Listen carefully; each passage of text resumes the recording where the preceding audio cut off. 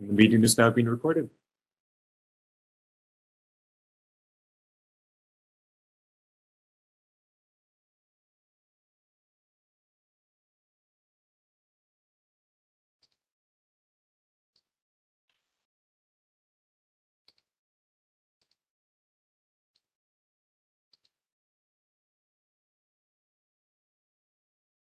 So whenever you're ready, Chair Wan.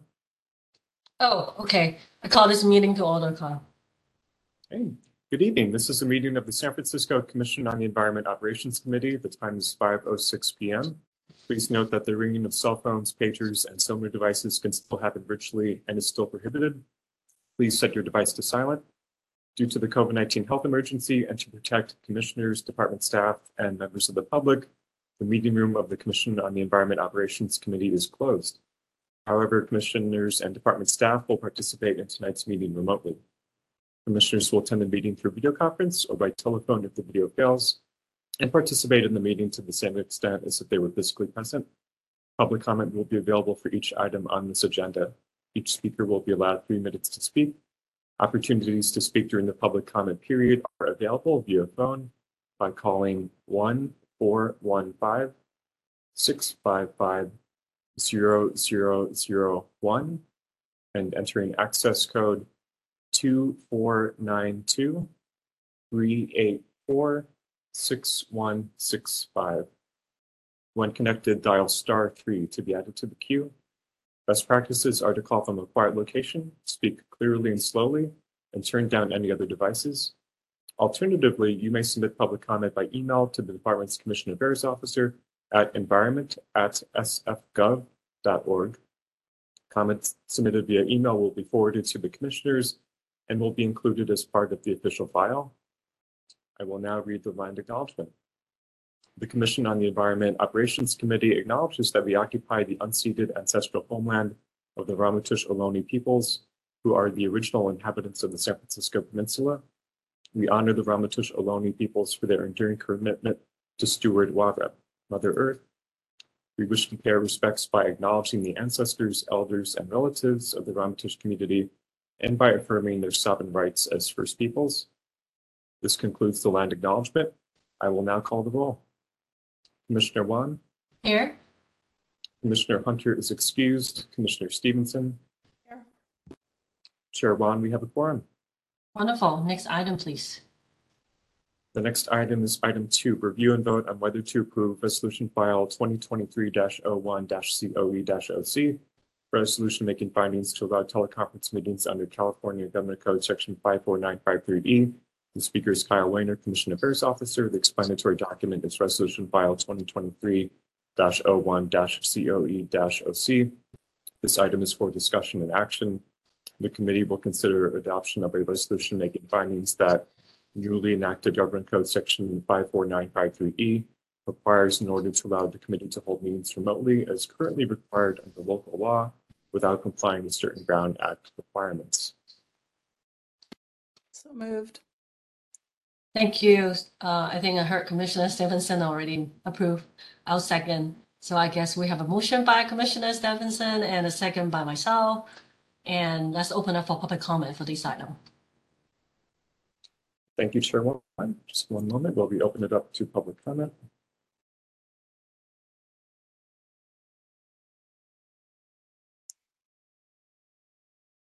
Members of the public who wish to make a public comment on this item should now dial *3 to be added to the queue.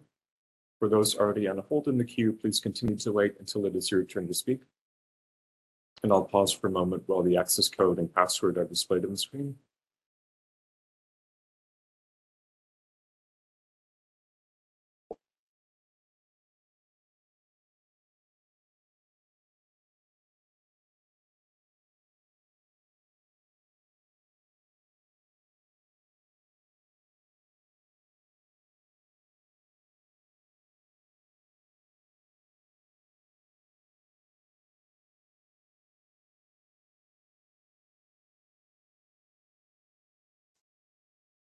And seeing no callers in the queue, public comment on this item is closed. Great, Kyle, please call the roll. Commissioner Wan? Aye. Commissioner Hunter is excused. Commissioner Stevenson? Aye. Motion passes. Thanks. Next item, please. Right, the next item is item 3, approval of minutes of the October 19th, 2022 Commission on the Environment Operations Committee meeting. The explanatory document is the October 19th, 2022 meeting draft minutes. This item is for discussion and action. Great, Do we Commissioner. approve the minutes? Thank you. Second by myself. So we have a motion by Commissioner Stevenson and second by myself, and there's no further discussion, so we can open up for public comment. Members of the public who wish to make a public comment on this item should now press *3 to be added to the queue. For those already on hold in the queue, please continue to wait until it is your turn to speak.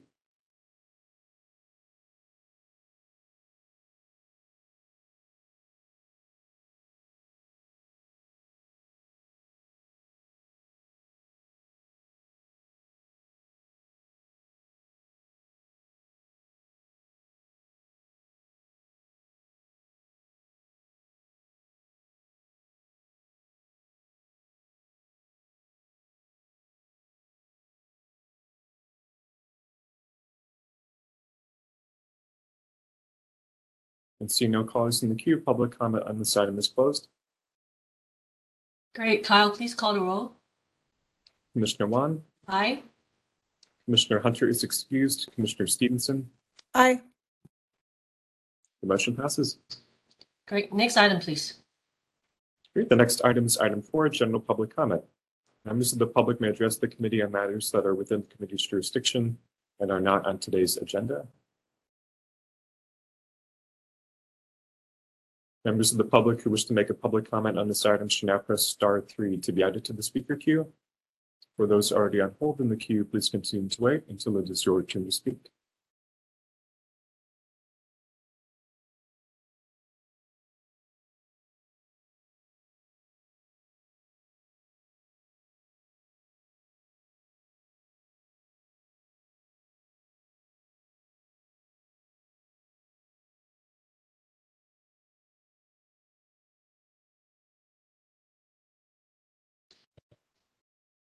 And see no callers in the queue, public comment on this item is closed.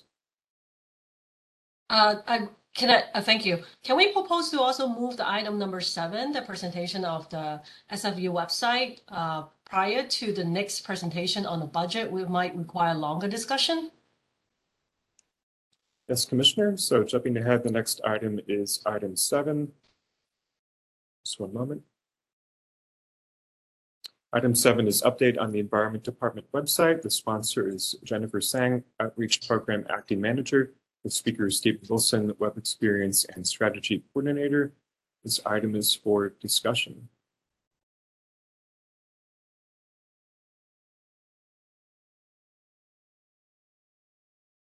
Good evening, commissioners. Can you hear me? Yes. Yes, great. Thank you. One of the outreach program's priorities for the next fiscal year is to modernize the department's website. Stephen Wilson, SFE's web coordinator, is joining us to provide a high-level overview for the website project plan. Over to you, Stephen. Thank you, Jennifer. Do you have slides to share, Kyle? Thank you. Great. As Jennifer and Kyle mentioned, my name is Stephen Wilson. Good evening, commissioners, and I am the department's web experience and strategy coordinator. And today I'm just going to walk you through a very high-level presentation of our plans to overhaul our flagship website this year. That's the sfenvironment.org website. Next slide, please. So 2012, that was the last time we overhauled our website. And what you're looking at on the screen now is a screenshot of our homepage from 2012. And our website today more or less looks the same. We've let the green go, but the basic structure is still in place on our website today. A lot has changed since 2012. Mainly more than 60% of the folks accessing our site are doing so from a mobile device now. And more broadly, as you all can probably guess, user expectations have also shifted, and that people are really have an expectation to have a same experience on their desktop, laptop, or on their phone. And so the department wants to adapt to that expectation So that's why we think the overhaul is a good time to take place now. As in addition to adapting, we also want to position ourselves to be in a better place for changing standards in the future, so we don't find ourselves in an overhaul situation every few years. Next slide, please, Kyle. So this is our overarching goal for the overhaul project. We want to focus on our users, and we want to make it extremely easy for San Francisco residents, businesses, and community groups to find the resources and services that we provide. We want those resources to be easy to find online so they can take action offline. Next slide, please, Kyle. And here are some of the measurable benefits that we'll be measuring after the overhaul is in place. We'll be using analytics software to measure engagement on the site to make sure that the overhaul is actually benefiting the people of San Francisco and optimize as needed. Next slide, please, Kyle. So here's some of the key objectives. And another way to think about this slide are the goalposts as we move out through the different phases of the project. I mentioned earlier, but first we want to focus on the user. That means the actual people visiting our website.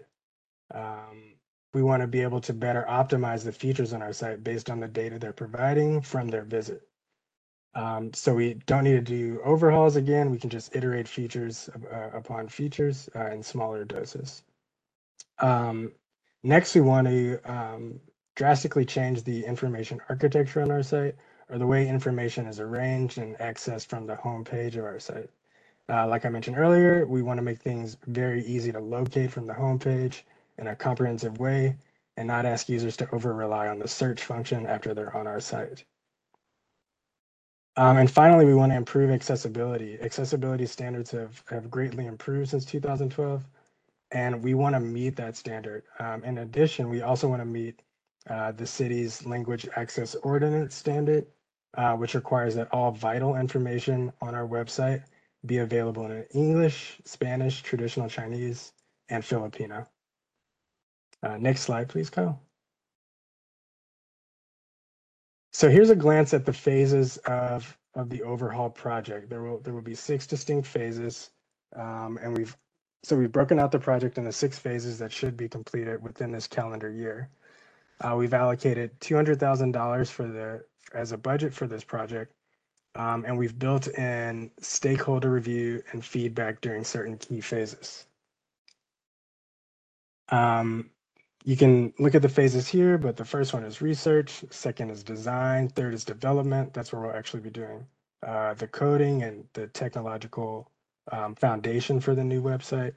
Phase 4 is the quality assurance, where we'll be testing all that technology. Phase 5 is change management, where we'll come up with documentation and I'll lead trainings for staff on how to use the new website. And phase 6, finally, is final acceptance and launch. Next slide, please. And that's it. That's all I have for today. And this is just the beginning. I'll continue to provide status updates to commissioners as this project progresses. Thank you so much. Thank you for your presentation. There's a slide that you talk about the 6 different phases. Is there any timeline on there, or it depends on how it goes? Well, we'll start this month. We just had the purchase order open recently, and it won't be the same time allotted for each phase. Like the development phase will probably take the longest. The design phase will probably take a long time. But to answer your question, it'll just go in that order, but there aren't a set timeline for each phase. So, which I assume that you will update us later upon the possible timeline that we'll see a new website or yes, certainly as we get closer, I'll update you. Some of the phases will overlap, and I'll provide updates too for that as well. It seems quite technical to me, so Commissioner Stephenson might know better than I do. So I'll pass on to you, Commissioner Stephenson. Hey, thanks for the presentation, and I'm excited to see that we're going to do this work because it absolutely floored me when you said it was 2012 when we last did it. So yeah, we got to do it. I'm glad we're going to update it. It's Um, time.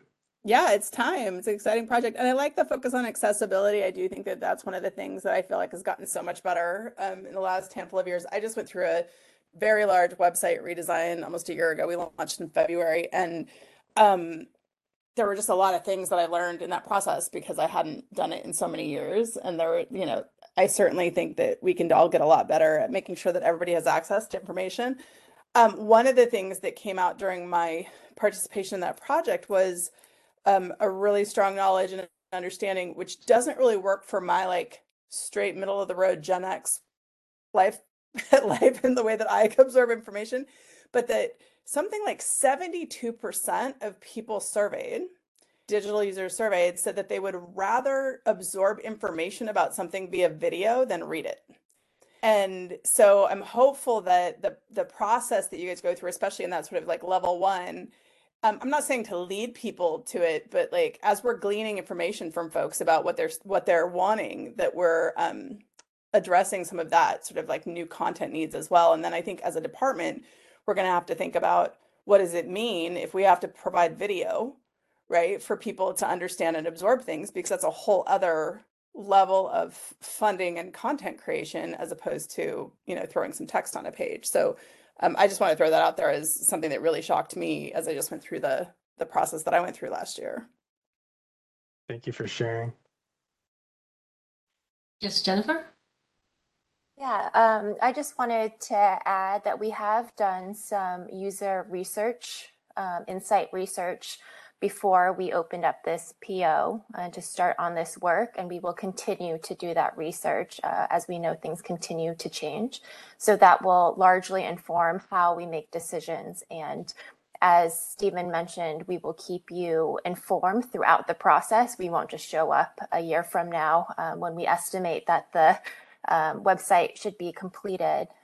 We will keep you kind of in step with us to get your feedback, similar to what we did with the brand refresh. And so we actually do have kind of a loose timeline. So that's why we're estimating about the calendar year for the completion of the website. However, we know sometimes things change, and a lot of that depends on feedback and what's going on in the world. So our estimation is for about the next this calendar year, but again, we'll keep you posted as things progress. I have one more question. Is just this is a process question. Does meaning that if we've opened the PO, does that mean that we haven't yet released an RFP for agencies?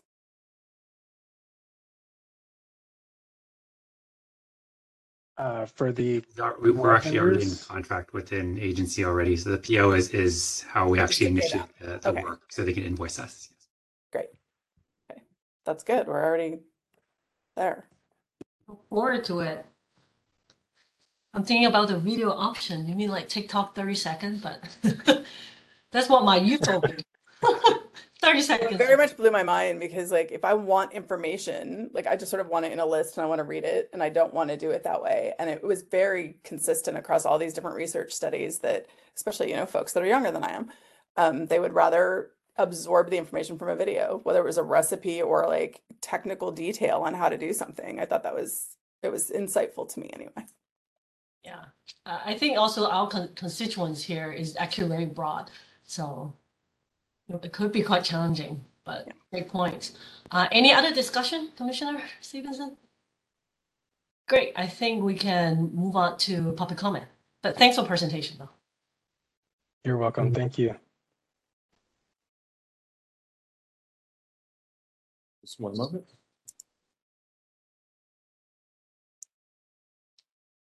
Members of the public who wish to make a public comment on this item should now dial *3 to be added to the queue.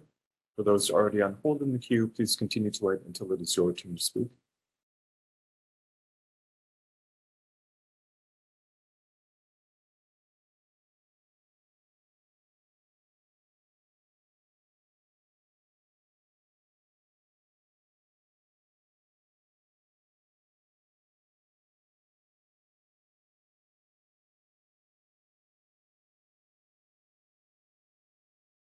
Okay, and seeing no callers in the queue, public comment on this item is closed. Thank you. Thank you for the presentation. I think we'll jump back to item number 5. Thank you, Commissioner. Item 5 is presentation to consider the department's budget and priorities and vote to recommend that the Commission on the Environment approve the proposed Environment Department fiscal year 2023-24 budget. The sponsor is Tyrone Chu, Acting Director. The speakers are Joe Salem, Finance Program Manager, Cindy Comerford, Climate Program Manager, Lowell Chu, Energy Program Acting Manager, Joba Iyer, Toxics Reduction and Healthy Ecosystems Program Acting Manager, Jack Macy, Zero Waste Program Manager, and Jennifer Sang, Outreach Program Acting Manager. The explanatory document is the draft Environment Department fiscal year 2023-24 budget PowerPoint. This item is for discussion and possible action. Thanks, Kyle. I'll introduce the item and I'll be turning it over to Joe to begin the presentation. So if we can bring up the slides. So what you're going to hear today is an overview of our proposed budget that we want to get feedback on and submit into the mayor's office for that budget submission process, which we'll go over. This is the first of 2 meetings, 2 hearings to be heard on this budget. So the first is this operations committee meeting. Second will be the full commission meeting next month. We've changed things a little bit around as far as what you've traditionally heard from your budget. And so, as you've heard, we're going to have a long list of speakers. And I've asked each of the program managers to come up and present on each of their priorities for their program areas. And then also to tie that to their budgets and the positions they're asking for to allow for kind of discussion from the commission and to hear feedback on each program area and for you to be able to ask questions. So if we go to the next slide. So we'll first start off with an overview of the mayor's budget instructions and the overall budget process and the timelines associated with the budget process. And we'll go into each of the program areas where each of the program managers will talk about their program priorities and then tie that to the budget, which Joe will go over after each program discussion. Third, we'll cover the additional asks that we intend to make during this budget process to fund the implementation of our climate action program. And the fourth, we'll do a roll up over everything into a larger budget summary. And then finally, of course, we'll have any additional questions that might come up. And so just keep in mind, we plan to take a break after each program area to give the commission a chance to ask questions about each of those topic areas. Turn it over to Jonah. Here we go. Thank you, Ty. Good evening, commissioners. My name is Joe Salem. I'm the budget manager for the San Francisco Environment Department. Before I get started with this presentation, I wanted to mention a couple of items related to the budget we're going to be reviewing this evening. The first is that this is a draft budget, and as such, we expect that there will be many changes between now and the time that we submit it to the mayor's office on February 21st. The second is that we will be focusing on the fiscal 2024 budget in this presentation. While it's mandated that we submit a 2-year budget, it's really impossible for us to know this far out what our grant funding is going to look like for fiscal 2025, unless we don't feel we can provide an accurate assessment of that fiscal year at this time. So while we'll briefly go over the fiscal 2025 budget in this presentation, we'll be focusing our attention on fiscal 2024. So as Ty mentioned, this presentation is going to be a little different than the Operations Committee draft budget presentations we've historically given. In prior years, we focused almost exclusively on the fiscal side of the budgeting process. But in this presentation, we will be focusing more on the department and program priorities for fiscal 2024. We're making this change to better align with ordinance number 294-19, which requires departments to hold 2 separate meetings, with the first focusing on department's budget priorities and the second focusing on the budget submission itself. The goal in using this structure is to allow public input into city departments' budgeting priorities and not just the numbers behind those priorities.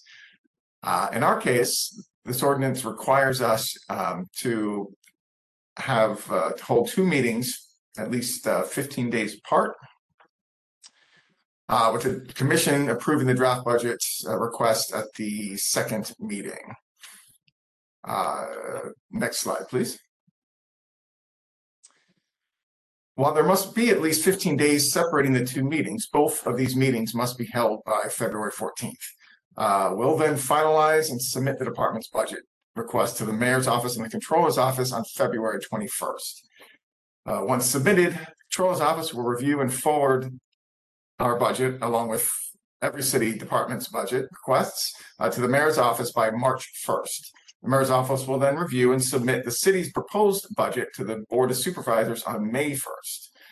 The board will then hold hearings in June and the budget will be adopted as of July 1st, 2023. Excuse me, 2022. No, 23. I'm sorry. Excuse me. I miswritten that. Next slide, please.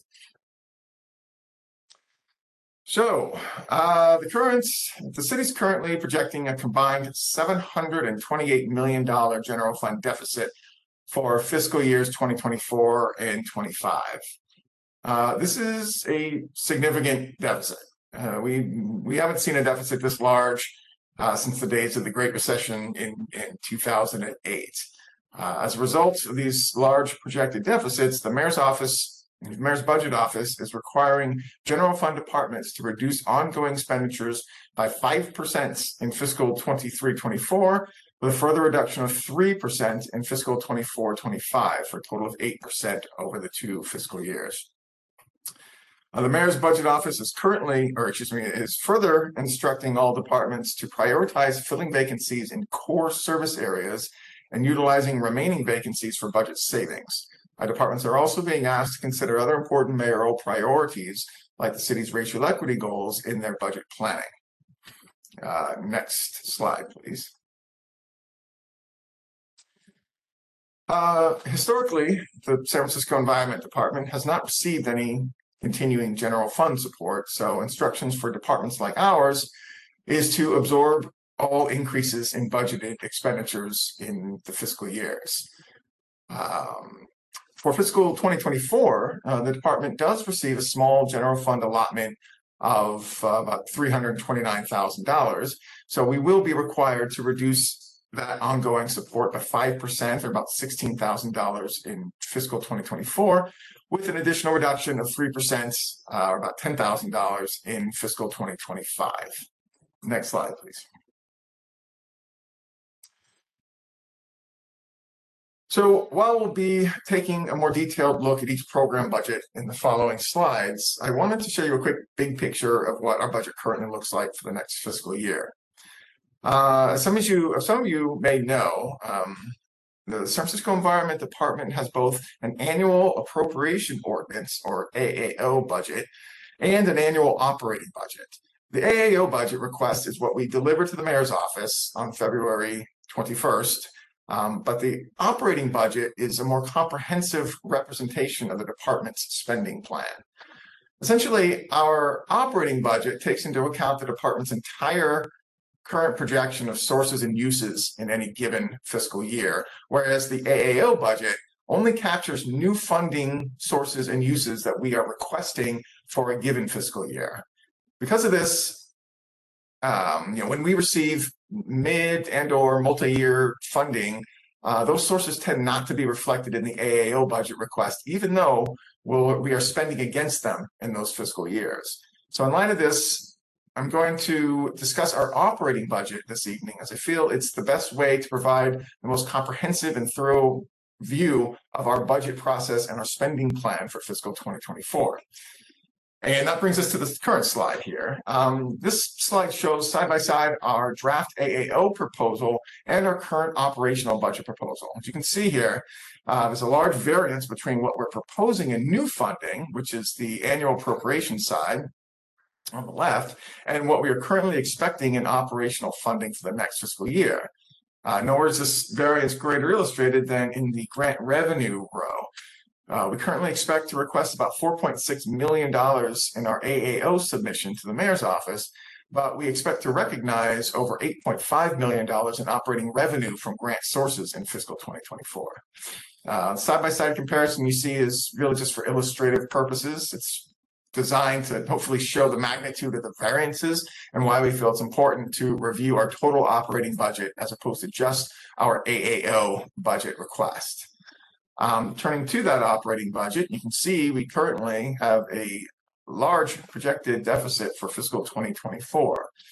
The vast majority of this $1.67 million deficit, about $1.54 million, is directly tied to a one-time add-back funding that we received for the current fiscal year that we have not yet secured for fiscal 23-24. The remainder of that deficit, of our deficit, is mostly tied to cost increases for personnel, cost of living adjustments, COLAs, and things like that. Next slide, please. For the current fiscal year, 22-23, we received a one-time add back from the Board of Supervisors for $2.6 million to work around climate and clean transportation projects. This add back funded positions that for fiscal 23-24 equal 6.15 FTEs and represents a cost to the department of approximately $1.54 million. As I mentioned, the funds for these FTEs are not secured at the present time, and thus they're being represented as deficits in our draft budget. The acting director Jew will speak more about this later in the presentation. Next slide, please. As I mentioned earlier, we are required to submit a 2-year budget request each year, but because of the nature of our funding and our heavy reliance on grant revenue, it's incredibly difficult to accurately forecast a budget for the second fiscal year of our submissions. As you can see here, fiscal 2025's budget deficit stands today at a massive $2.9 million, which is more than $1.2 million more than our current 2024 deficit. This is primarily because several grants that are active in 2024 will conclude before fiscal 2025.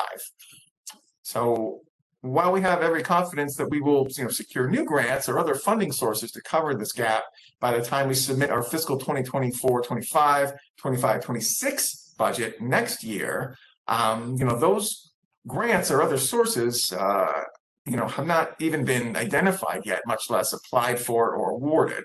It's for this reason that we focus primarily on the next fiscal year in these presentations. We simply don't have enough information to give an accurate picture of our budget 2 years out. And with that, I will turn it over to Acting Director Jew. Oh, no, I won't. I will turn it over to the climate team.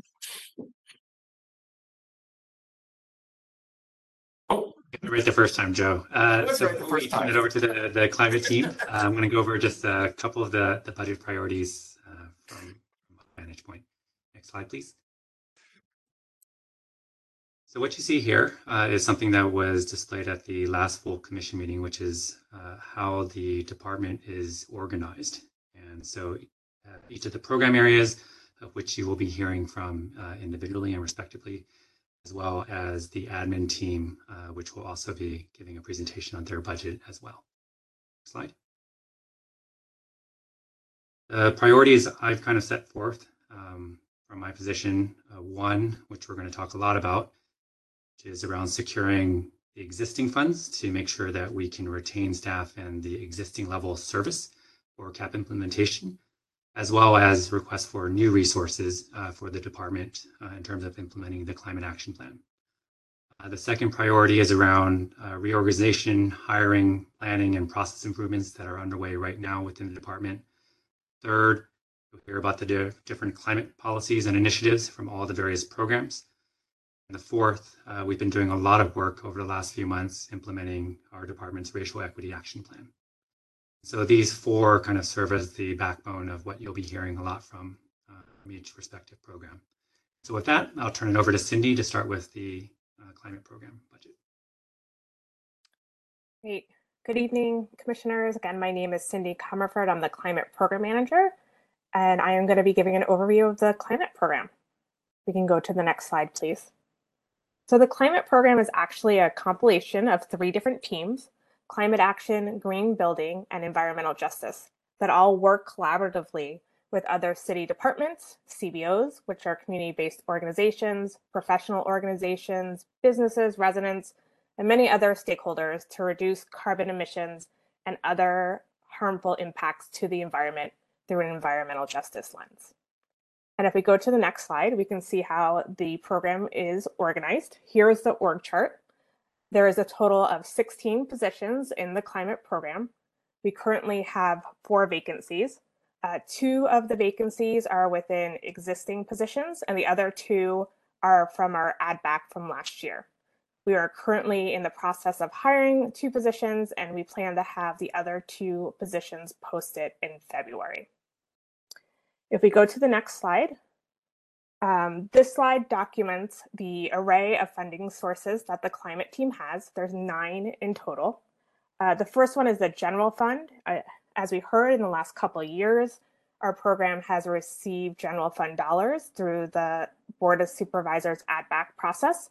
But the program has very little continuing general fund money. We also receive refuse impound money, which is our most stable source of funding, but it's also really restricted to activities that have a nexus waste. We receive many work orders from different departments. So DBI is the Department of Building Inspections, MOHCD is the Mayor's Office of Housing and Community Development, PUC, our Public Utility Commission, and SFO, which is our airport. We also receive funding from different grants. Right now, we have money from BayREN, which is the Regional Energy Network, CNCA, which is our Carbon Neutral City Alliance, and DPR, which is the state's Department of Pesticide Regulation. So each person on the climate team has multiple funding sources, which adds to the complexity of our budget. Some of the constraints are our reliance on work orders and grants, and also the uncertainty of the general fund allocation moving forward. Next slide. So I'm going to review the top priorities for the climate team for the upcoming year. And the first 3 are specific to our climate action team, but are really overarching to our program, to the department, and also to the city. So the first is to implement and track the CAP, which is the Climate Action Plan, in partnership with the private sector, government agencies, policymakers, and CBOs. As you know, the climate team facilitated the development of the Climate Action Plan in 2021, and now we're really working on monitoring and evaluating our progress. As said earlier, we really need to secure long-term funding for the climate program and also for CAP implementation. And we're also really working hard to conduct outreach and marketing to drive awareness and engagement for stakeholders in climate action. So next, we're going to move to some of the priorities of the Green Building Team. And the Green Building Team has a large focus on developing building decarbonization programs and policies. Buildings are a large part of our city's emissions, and a lot of the growth within our climate team is going to be centered on how we equitably eliminate emissions from our building stock. And if we can go to the next slide. The Green Building Team is also working to administer San Francisco's Green Building Code and the municipal green building requirements, and also is working to reduce waste and minimize and maximize reuse from building products and processes. And the last 2 priorities include some of the work from our environmental justice team, which is really cross-sector in nature and works with diverse teams and city departments to provide affordable housing programs to improve the quality of life through IPM, integrated pest management, and also building decarbonization. And last, we're collaboratively working as a team to facilitate the new Climate Equity Hub, which has a goal to advance justice by supporting homeowners and renters and construction workers in San Francisco to transition to an all-electric buildings. And lastly, we want to continue to deepen our relationships with CBOs through our environmental justice program. And we're really looking to expand our environmental justice program this year. So I'm going to turn it back to Joe to talk about the budget details for the climate program. Thank you. I'd like to point out, actually, as we go through the individual program budgets, some of the variances are going to look really striking, but as you'll see in the summary roll up towards the end of the presentation, the overall changes are pretty modest. What you're seeing in these variances largely reflects our attempt to accurately capture where time and resources are being utilized at the inter-program level. the climate budget is actually a great example of this. We see very large decreases in the non-personnel services budget and very large increases for personnel and green building. And this is because of the ending of the one-time add-back funding, as well as FTEs moving from one cost center to another to better reflect the work that they're doing. We're currently showing a deficit in climate of about $1.2 million, and that is largely due to the ending of the add-back revenue. I would also actually like to point out on this that the fiscal 2022-23 FTE count for green building is incorrect, and it should actually be 4.12 FTEs in that year. That was my error, and I'll correct that after this presentation. So we want to give commissioners an opportunity to ask any questions they may have for each program that we discussed this evening, either on the budget side or on the priorities side. So at this time, if any commissioners have any questions.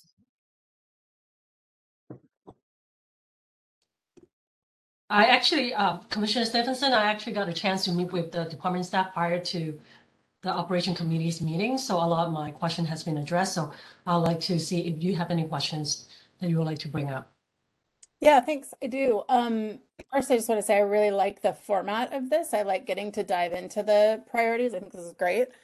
And I have kind of some general questions more than I would say climate-focused questions. At the beginning, Joe, you said that one of the things that we were supposed to take into consideration was the mayor's priorities in the budget. What are the mayor's priorities in the budget? Does she have any climate or environmental priorities as things that she has highlighted as wanting in the budget? You know, the only ones that were stated were the ones I mentioned in the briefing. I can certainly see if a more comprehensive list of priorities from the mayor exists, but I'm afraid I don't have anything more than what that I received at the time currently. Okay. I have two other general questions that you probably have the answers to. One is, you mentioned cost of living adjustments. Is the city, like, are we overall taking care of our employees with regard to things like increased inflation and cost of living, and so is that already in this budget, or is that something that's separate? Well, this budget reflects the union MOUs that are currently in force for the current fiscal year and next fiscal year, which, if I remember correctly, had a COLA increase for the current fiscal year of 5.25%. Okay. And then there are two more increases, one that's going to happen in July 1st of, I believe, 2.25, and then another in January of, roughly the same amount, maybe 2.5%, total of about 10% over the 2 years. Right. This current fiscal year and next fiscal year. Those are the only increases that are factored into this in terms of any other issue or extraneous issue. Right. That's helpful. And then what happens, I know that it takes time to get a job description up, and then it takes time to hire people. And we had this add back money that came in. If we had add back money that came in for last fiscal, and let's say we're 2 months late or 4 months late in hiring somebody, what happens to that money? Do we get to keep that money? Does it roll over? Like, what happens? Or do we just lose it?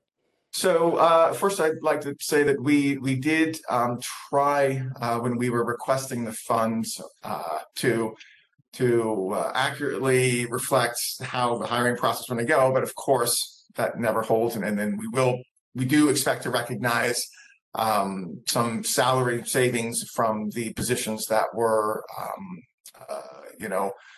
allotted to us through that add back. The funding is annual, so while the funding is there in this fiscal year, it will not automatically go into the next fiscal year, because the fund that those dollars are in is annual. We can request for funds to move forward, but when it comes to salary, we've been told that we cannot carry forward salary budgets. It's just not something that can be done. Now, the revenue behind those budgets We may be able to carry that forward, but again, it's an annual fund, and it's going to be a function of requesting what's called a manual carry forward. And it's a really difficult thing to do when salaries are a part of that mix, and it requires it's an involved process. But what I can tell you is that the budget side will not carry forward. So even if we could move some of the revenue, it won't translate without the budget funding there. Okay, and then budget appropriation.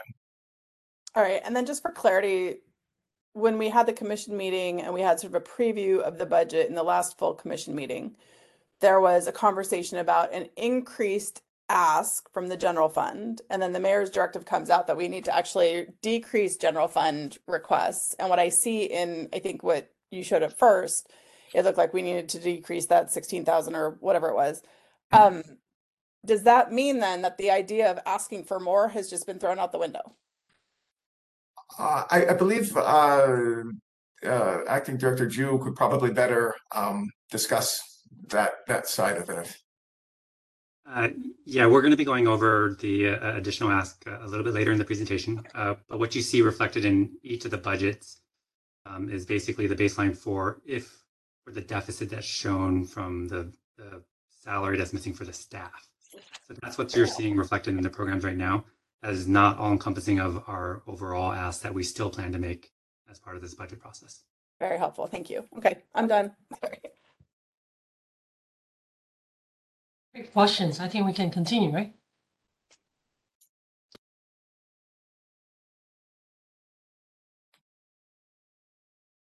Okay, thanks, Joe, and thanks, Cindy. Good evening, commissioners. I'm Lowell Chu. I am the interim energy program manager.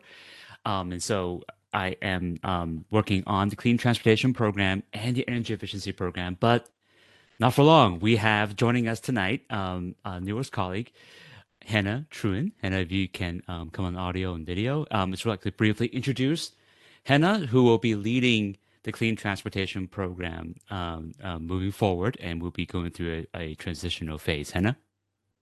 Thanks, Lowell. I hope you guys can hear me. So good evening, commissioners. As Lowell mentioned, I'm Hannah Truen. I've just joined the Department of the Environment as the new Clean Transportation Program Manager. I come from a background in utilities consulting, state and local government in California, included in clean energy project development, and I'm hoping to bring some experience I've had in city EV policy and fleet electrification projects to this role. Just started last week, so getting up to speed on all the great work Lowell and the team have been doing. So, I'm looking forward to working with everyone to achieve the clean transportation priorities, but I'll hand it back to Lowell to go over those in more detail for this meeting. Good to meet you. Thank you, Hannah. And next slide, please. So the clean transportation, this slide highlights the general overview of the program. The program develops funding proposals and implements grants and policies that advance sustainable transportation strategies within the Climate Action Plan, the citywide electric vehicle roadmap, and in coordination with stakeholders, including other departments, agencies, and also community-based organizations. Next slide, please. And here's the org chart. So you can see that Hannah is going to be the manager, and there will be 3 full-time staffs working with her, Nicole, Anna, and there will be a 5642 senior transportation specialist who will be working exclusively on one of our grants that I'll go into a little bit later. Next slide, please. So this slide highlights the diverse streams of funding that the Clean Transportation Program has. So as I mentioned, there are a lot of grants that we're currently administering and implementing. One of which is foundational to the program is the one from the Department of Energy, also known as Clean Cities Coalition. We've had that grant for as long as I've been at the department, and probably much longer than that before. And I also mentioned that there are some state grants we're currently implementing. They're both from the California Energy Commission. One is to develop a plan to electrify medium heavy duty trucks with appropriate charging infrastructure.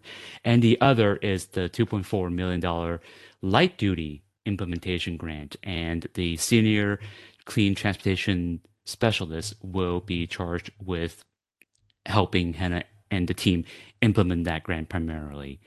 So outside of grants, we have work orders. We have work orders from our MTA and the PUC. And as Joe mentioned at the beginning of the presentation, we have a position, Hannah's position is funded by the general fund. So the constraints are all really, pretty much related to the funding sources, continued reliance on work orders, grants, and there's expected to be about a $64,000 deficit in the next fiscal. Next slide, please. So our program's priorities. So one of the things we would like to do this year is to evaluate and update the interim goals and strategies of the 2019 citywide EV roadmap. And related to our funding, we want to do a great job implementing our California Energy Commission grants, as well as strengthening our Department of Energy grant program, Clean Cities Coalition. Relatedly, we want to identify and secure additional state and federal grants. And we would like to focus on developing in-house expertise to increase collaboration amongst ourselves as well as our stakeholders and expand coverage of clean transportation topics and policies. Next slide, please. Now I'm going to turn the mic back to Joe to go over the Clean Transportation Program budget. Joe. Thank you, Lowell. So the clean transportation budget, while changing by 9% overall, is changing by less than $100,000 in aggregate. I think the interesting thing here is that you see that the salary budget is reducing from the current fiscal year, while the FTE count is actually increasing, and that is the result of a change in the mix of classifications that are funded by clean transportation in the next fiscal year, as well as a decrease in fringe costs across the board. That's about 8%. So it looks a little unusual, but there's a reason for that. Clean transportation currently has a deficit of about $60,000, which again is the result of the ending of the add-back funding. Now I'd like to give commissioners a chance to ask any questions they might have on the priorities or the budget. Commissioner Stevenson, do you have any question? I have one quick one. I saw that in the org chart, the 3 full-time employees under Hannah listed were under electric vehicles. Does biking and improving other modes of transportation, does that also fall in their remit? Yeah, definitely. Great question, Commissioner Stevenson. Yeah, when we say vehicles, we mean all types of vehicles, inclusive of bicycles, scooters, cars, and trucks, obviously, but yes. Great, thanks. Thank you. I think we can move forward. Okay, great. Now energy. Next slide, please. So the energy program, our goal is to advance the climate action plan by designing and administering energy efficiency programs that provide climate protection while reducing costs and energy burdens for all San Franciscans. Next slide, please. And here you see the org chart, me working with 6 other colleagues to implement this program. Next slide, please. So in terms of funding, very much like clean transportation, we are very much dependent on grants and work orders. So grants, we are primarily funded by the Bay Area Regional Energy Network, BayREN, and its suite of the diverse programs, as well as we are starting a new partnership with Clean Power SF to help Clean Power SF launch its own new energy efficiency program. The work orders remain mostly the same as this year. We have the ones from the Public Utilities Commission and also the airport. The constraints very much tied to the funding streams, grants and work order. Grants are, they expire. And so we must do fundraising and continue to secure additional funding to backfill. I think one surprising thing that happened last year was we found out that PG&E canceled a contract extension that would have enabled our partnership to continue into the next fiscal and beyond. It was very much surprising. It was very much disappointing, but that's something that my team and I are working towards to backfilling for. Next slide, please. So our priorities for energy program is to save customers money by meeting electricity and natural gas savings goals. In doing that, we need a robust network of capable contractors to participate in the programs and as well as the energy efficiency industry wide. We do that. We also look for additional funding, state, federal, through engagement with stakeholders, including contractors, small businesses, and other stakeholders. We are increasing project and fundraising coordination with Cindy's group, including the Climate Equity Hub, and again, funding, secure long-term funding for the energy program. Next slide, please. Okay, Joe, turn it back to you, please.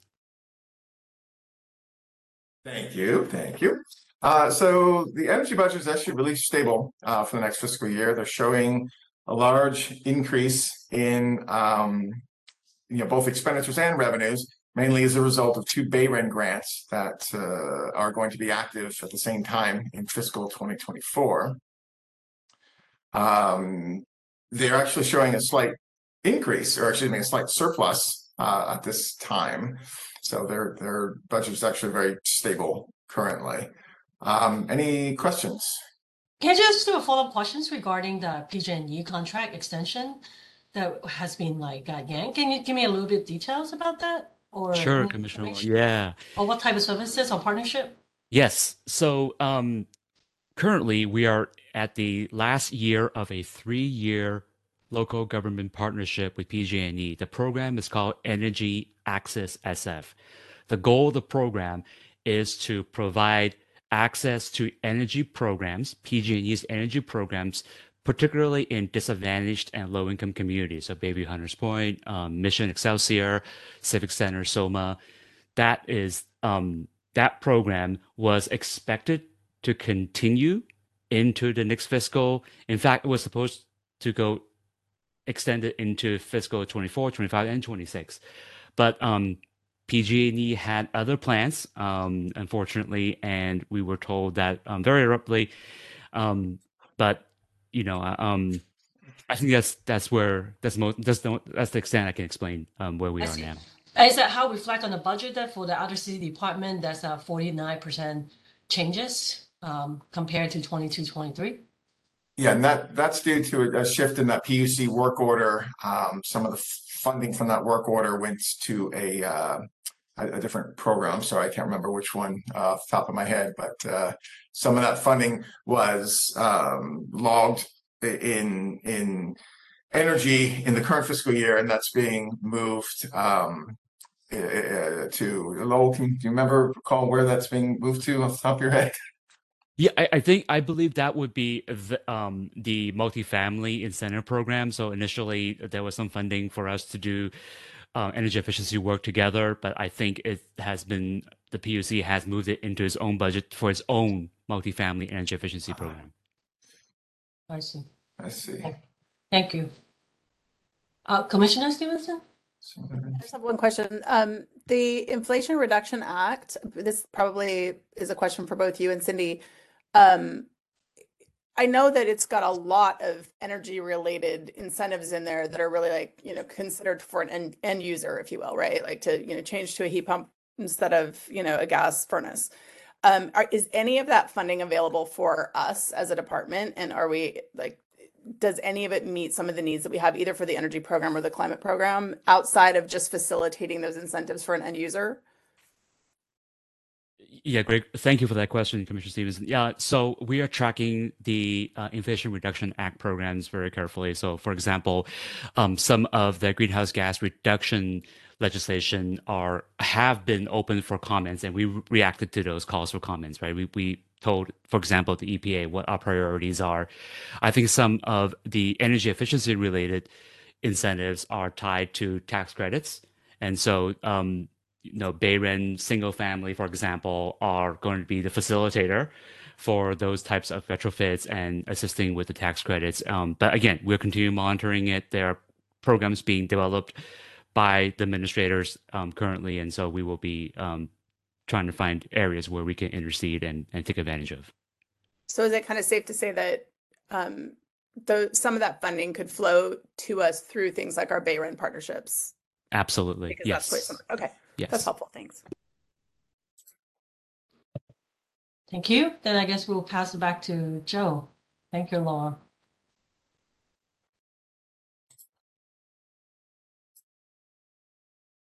There we are, toxics. Hi, everyone. Good evening. My name is Shobha Iyer, and I'm the Senior Municipal Toxics Reduction Coordinator, and I'm also currently the Acting Program Manager for the Toxics Reduction and Healthy Ecosystems team. Next slide, please. Our Toxics Reduction Program works to safeguard human health and the environment in San Francisco by safely managing hazardous waste and by reducing or avoiding the use of toxic chemicals. And we accomplish our work by implementing local policies, providing information, and we develop services for San Francisco residents, businesses, and municipal departments.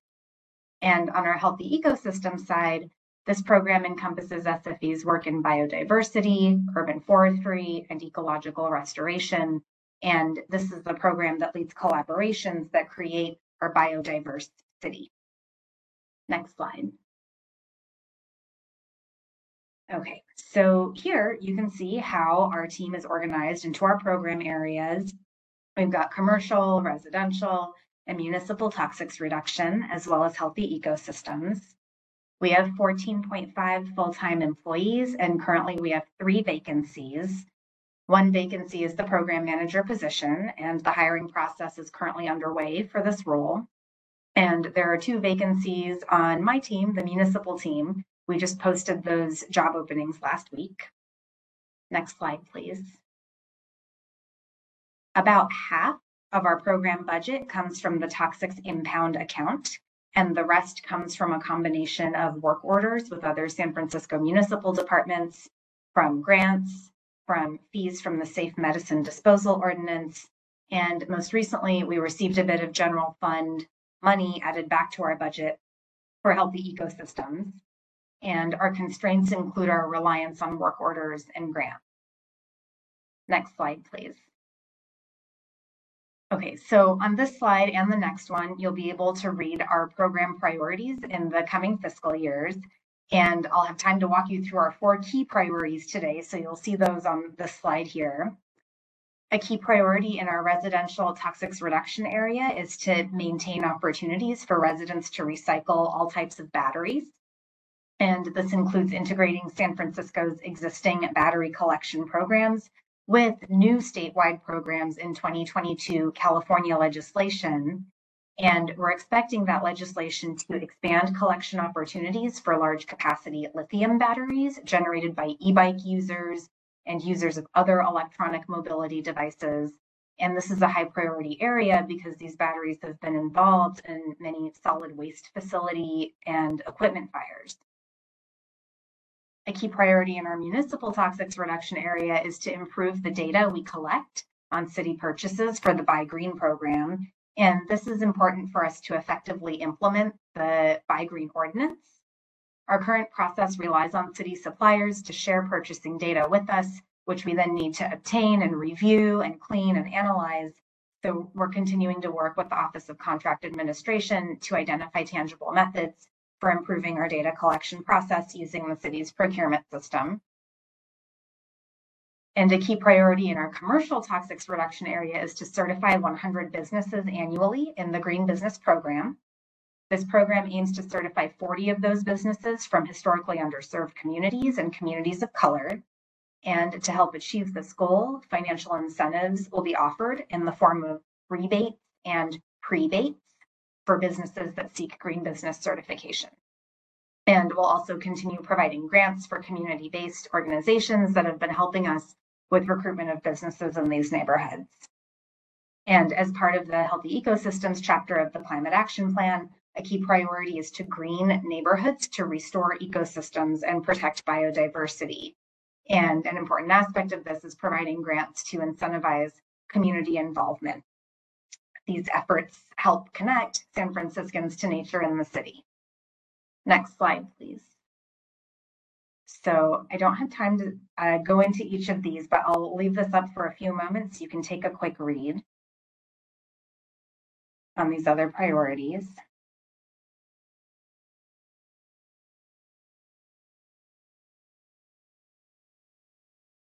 And then we can go over to the next slide for Joe.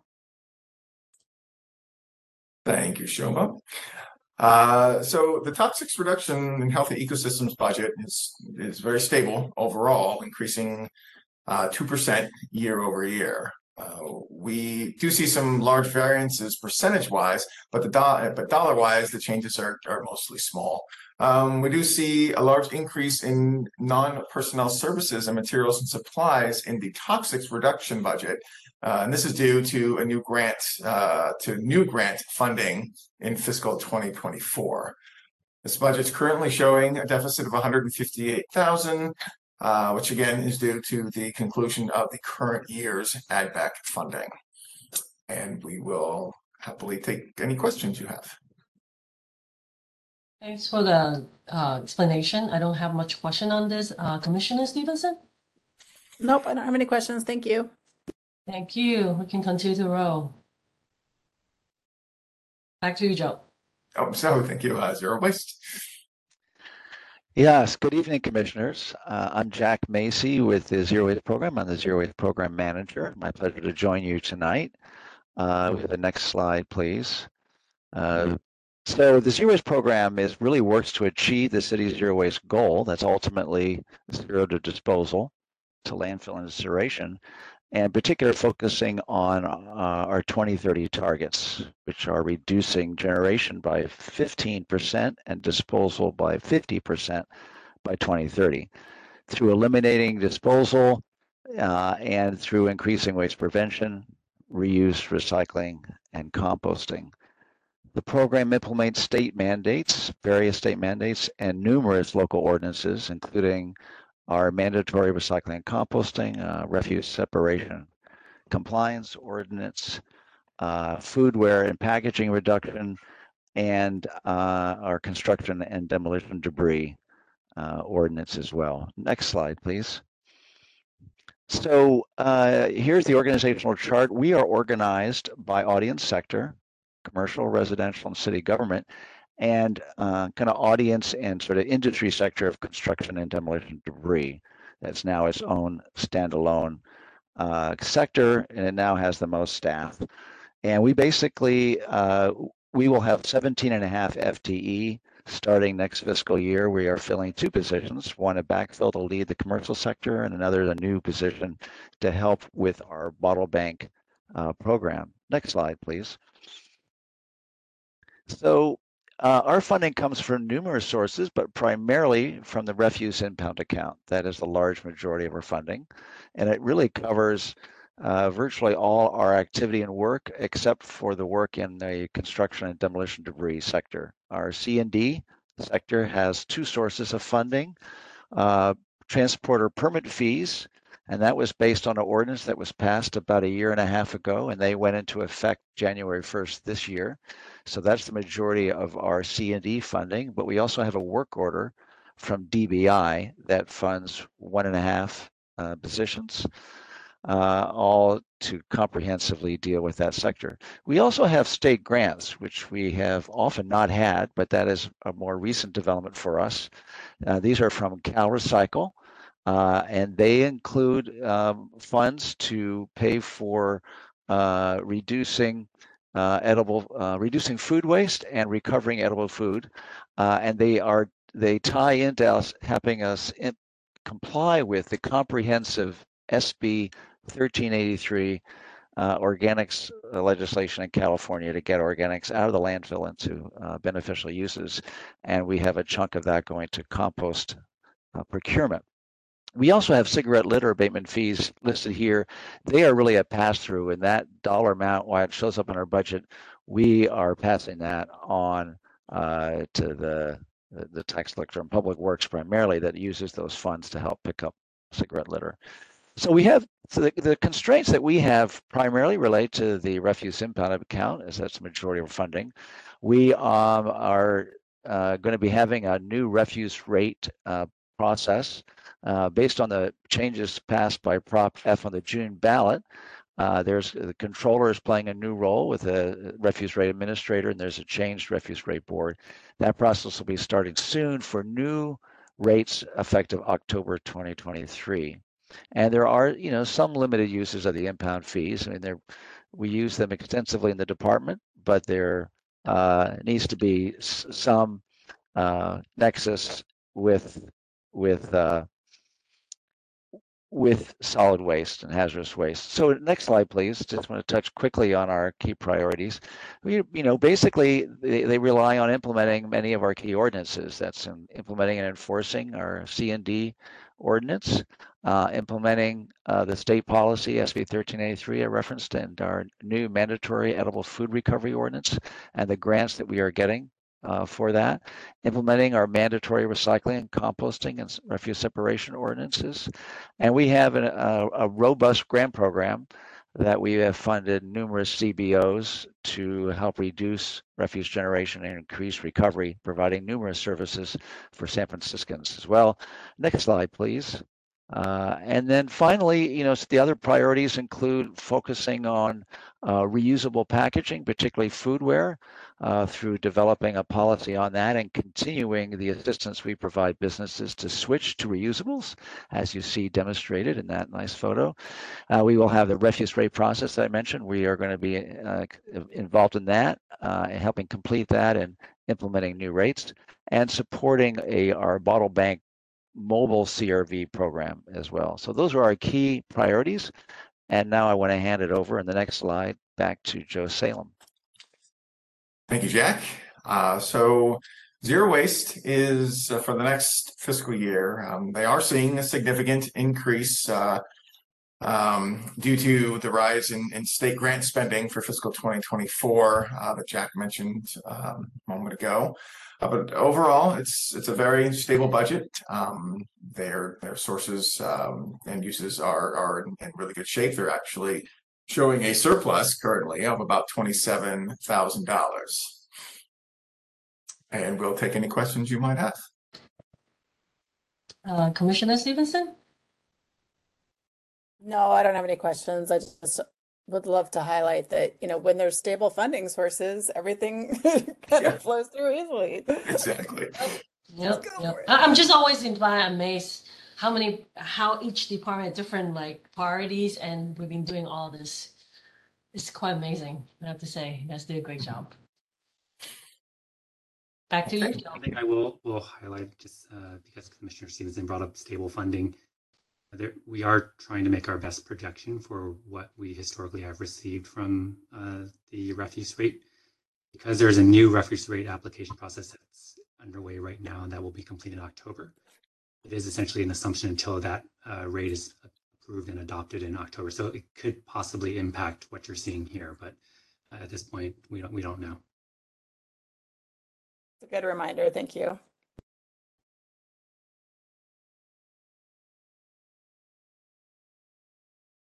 No further questions? Yes. No questions. Please. We'll hand it over to Outreach. Hi again, commissioners. Again, I'm Jennifer Zhang. I'm the Senior Marketing Communication Strategist and the current Acting Outreach Manager.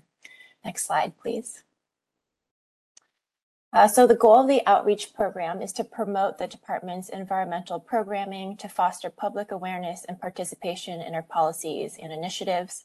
The program includes direct public outreach, including environmental education to K through 12 schools, and traditional communications such as web, graphic design, and social media.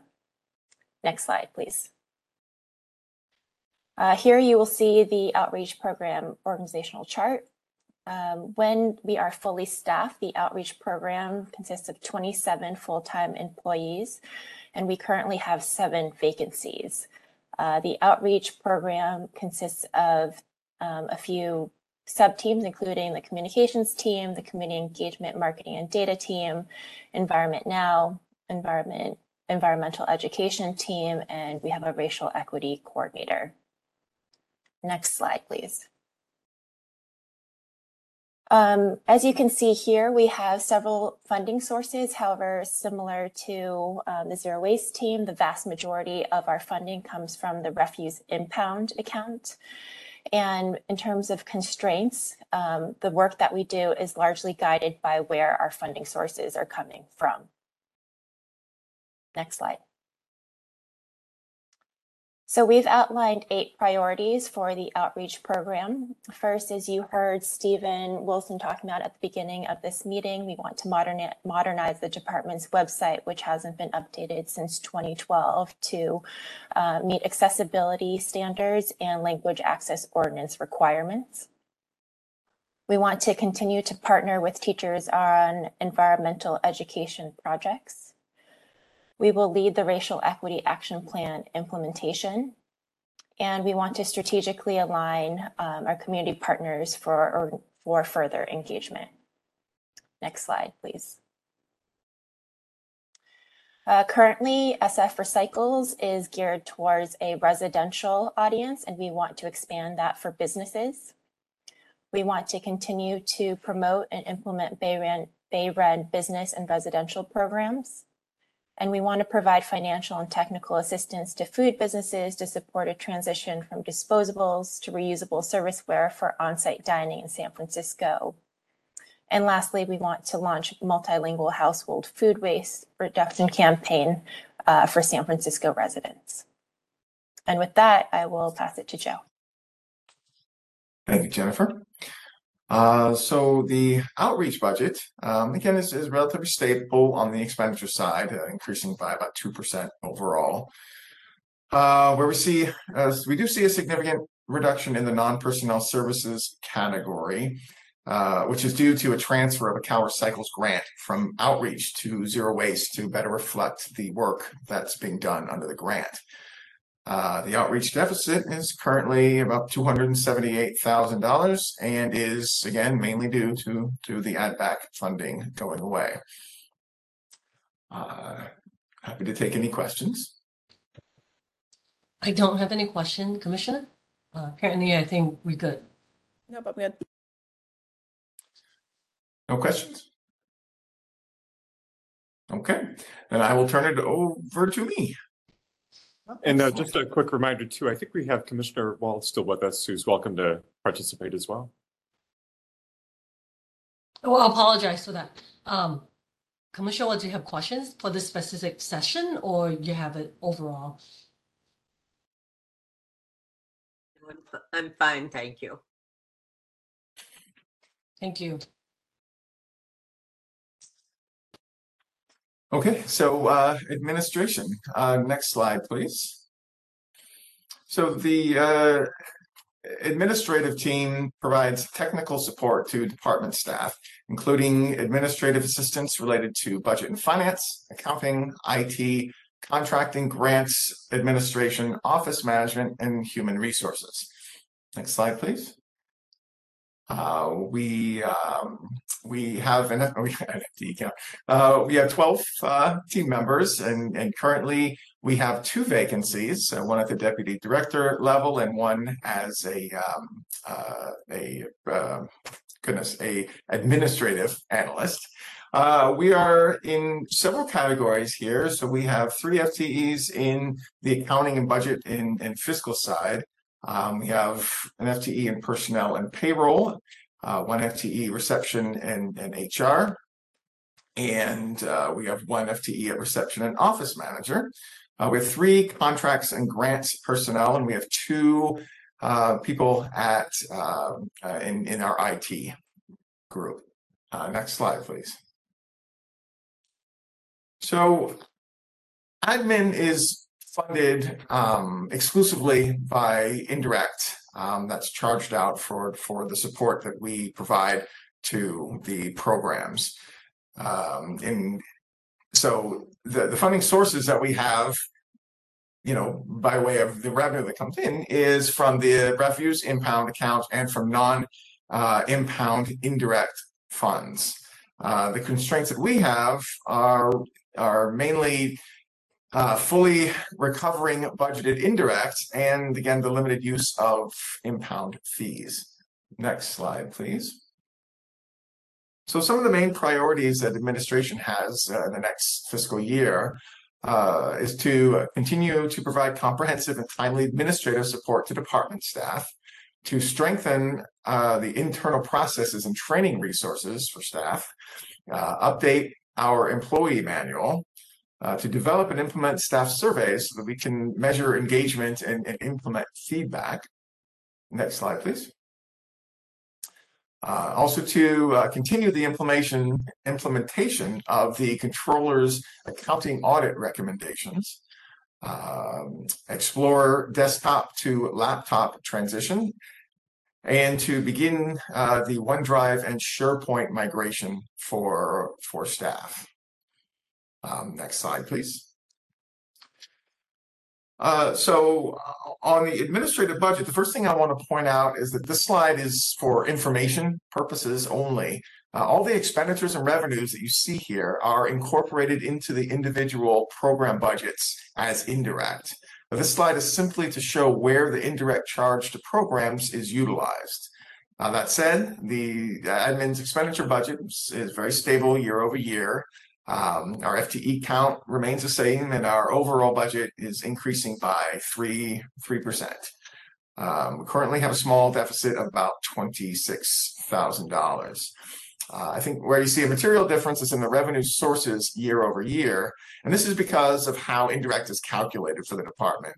Because our indirect is calculated by FTE, the ratio is affected by changes in the number of FTEs that are funded from refuse impound versus non-refuse impound sources.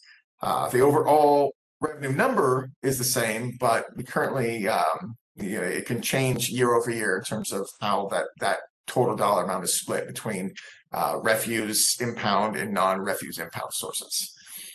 And with that, I can take any questions on administration. Can I ask what is the total FTE for the whole Department of Environment? Currently, the FTE count is, I believe it is 97.90.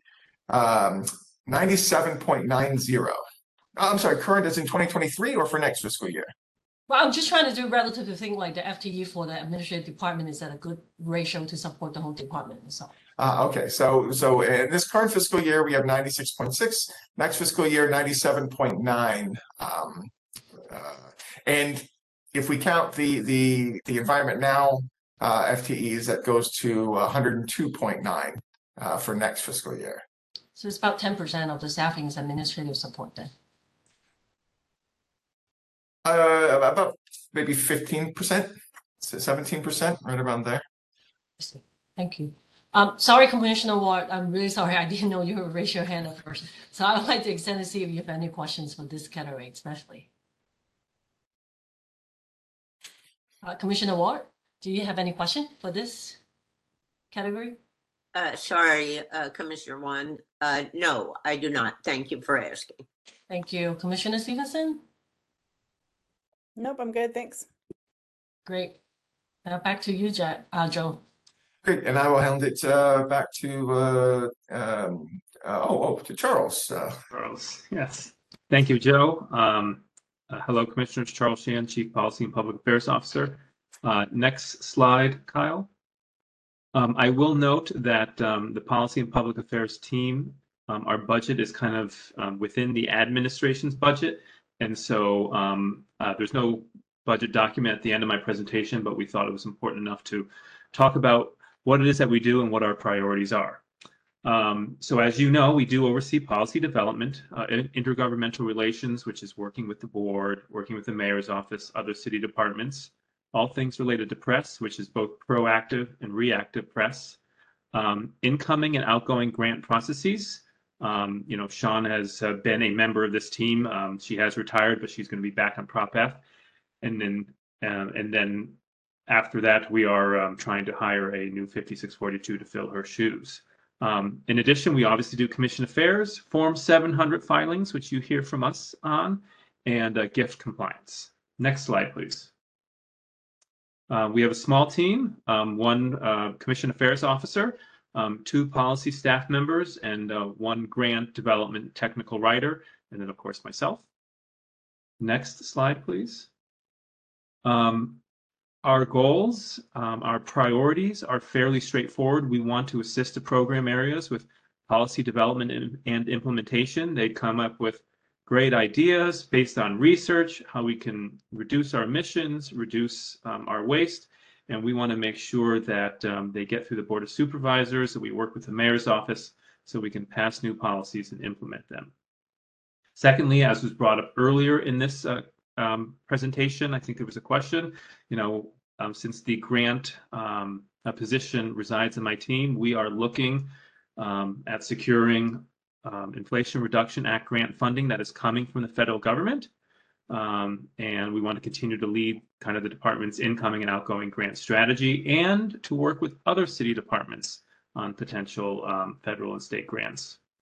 This year, one of our main priorities is to increase proactive press outreach.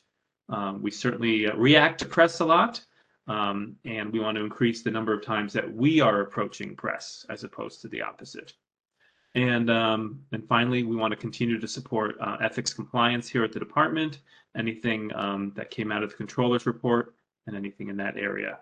As I noted, there is no budget slide here, so I'll pause to see if anyone has any questions. I don't. Commissioner Ward? No. Commissioner Stevenson? Nope. Thank you. I think we can continue our discussion. Yes, I think the next speaker is our acting director, Tyrone Ju. Charles. All right, the next couple of slides are going to talk over and discuss our additional asks that we are making for the next fiscal year. Next slide. The way that we've grouped our priorities is similar to what we shared with the Commission the other month.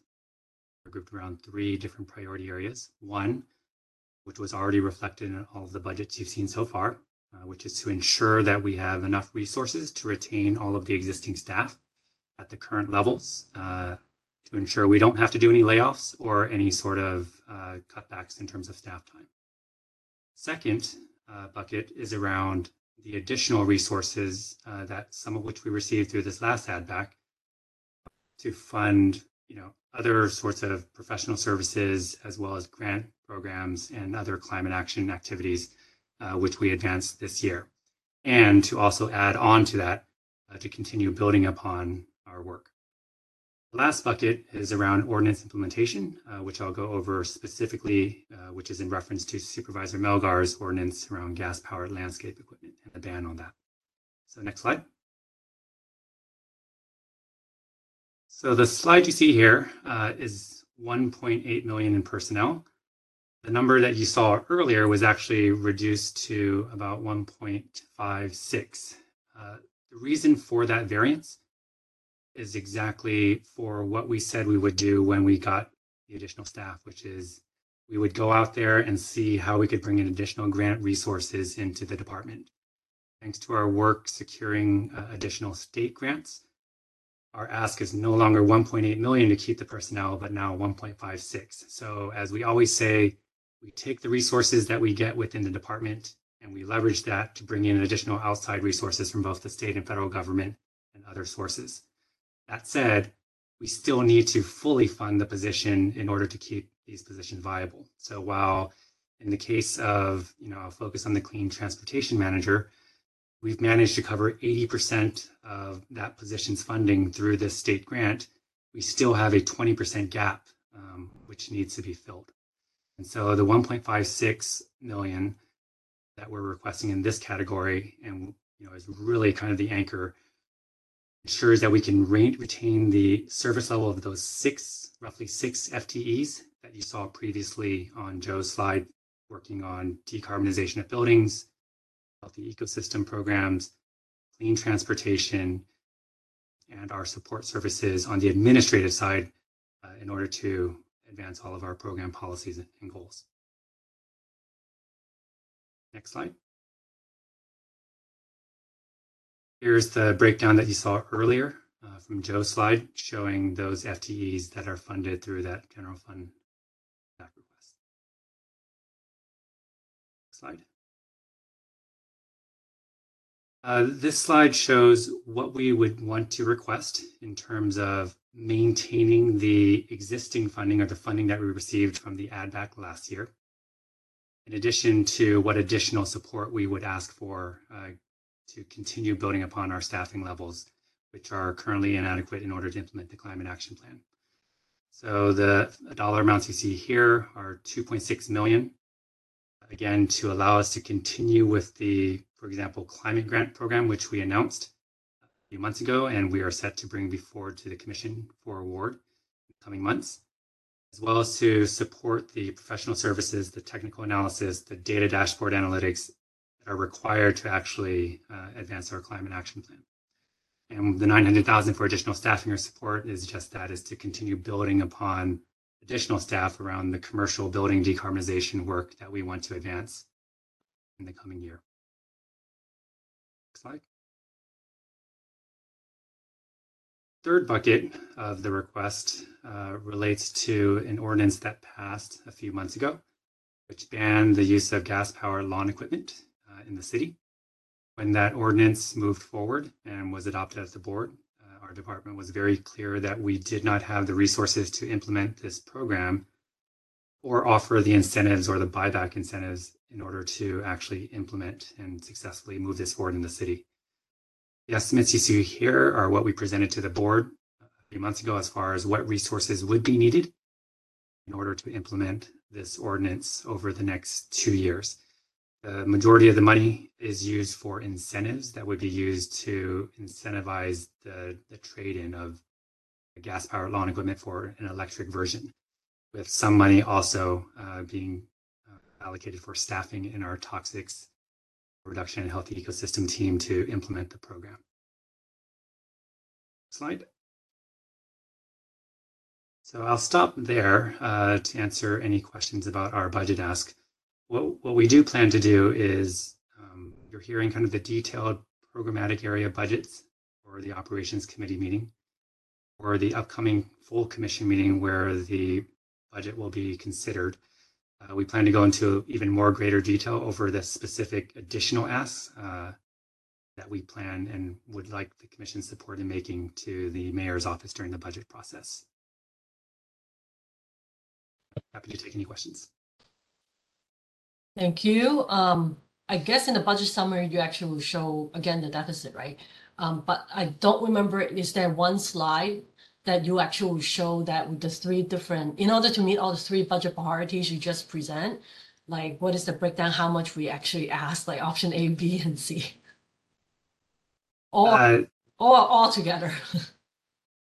Yeah, it would just be the cumulative amount for those three buckets. So the roughly 1.54 million plus the 900,000, the 2.6 million, then the additional 5 million in terms of the ordinance implementation. So all in all, and Joe, if you want to jump in and with what my math is, adding that all up, I'm sorry about that. But I also want to ask, so is that also the priority will be retaining staffing first, right? And then second will be the climate action plan and the additional staffing support. And then the last one will be for, I just blanked out, the ordinance compliance. That's correct. Our priority is in that order. Mm-hmm. One, obviously, we do not want to have to lay any staff off.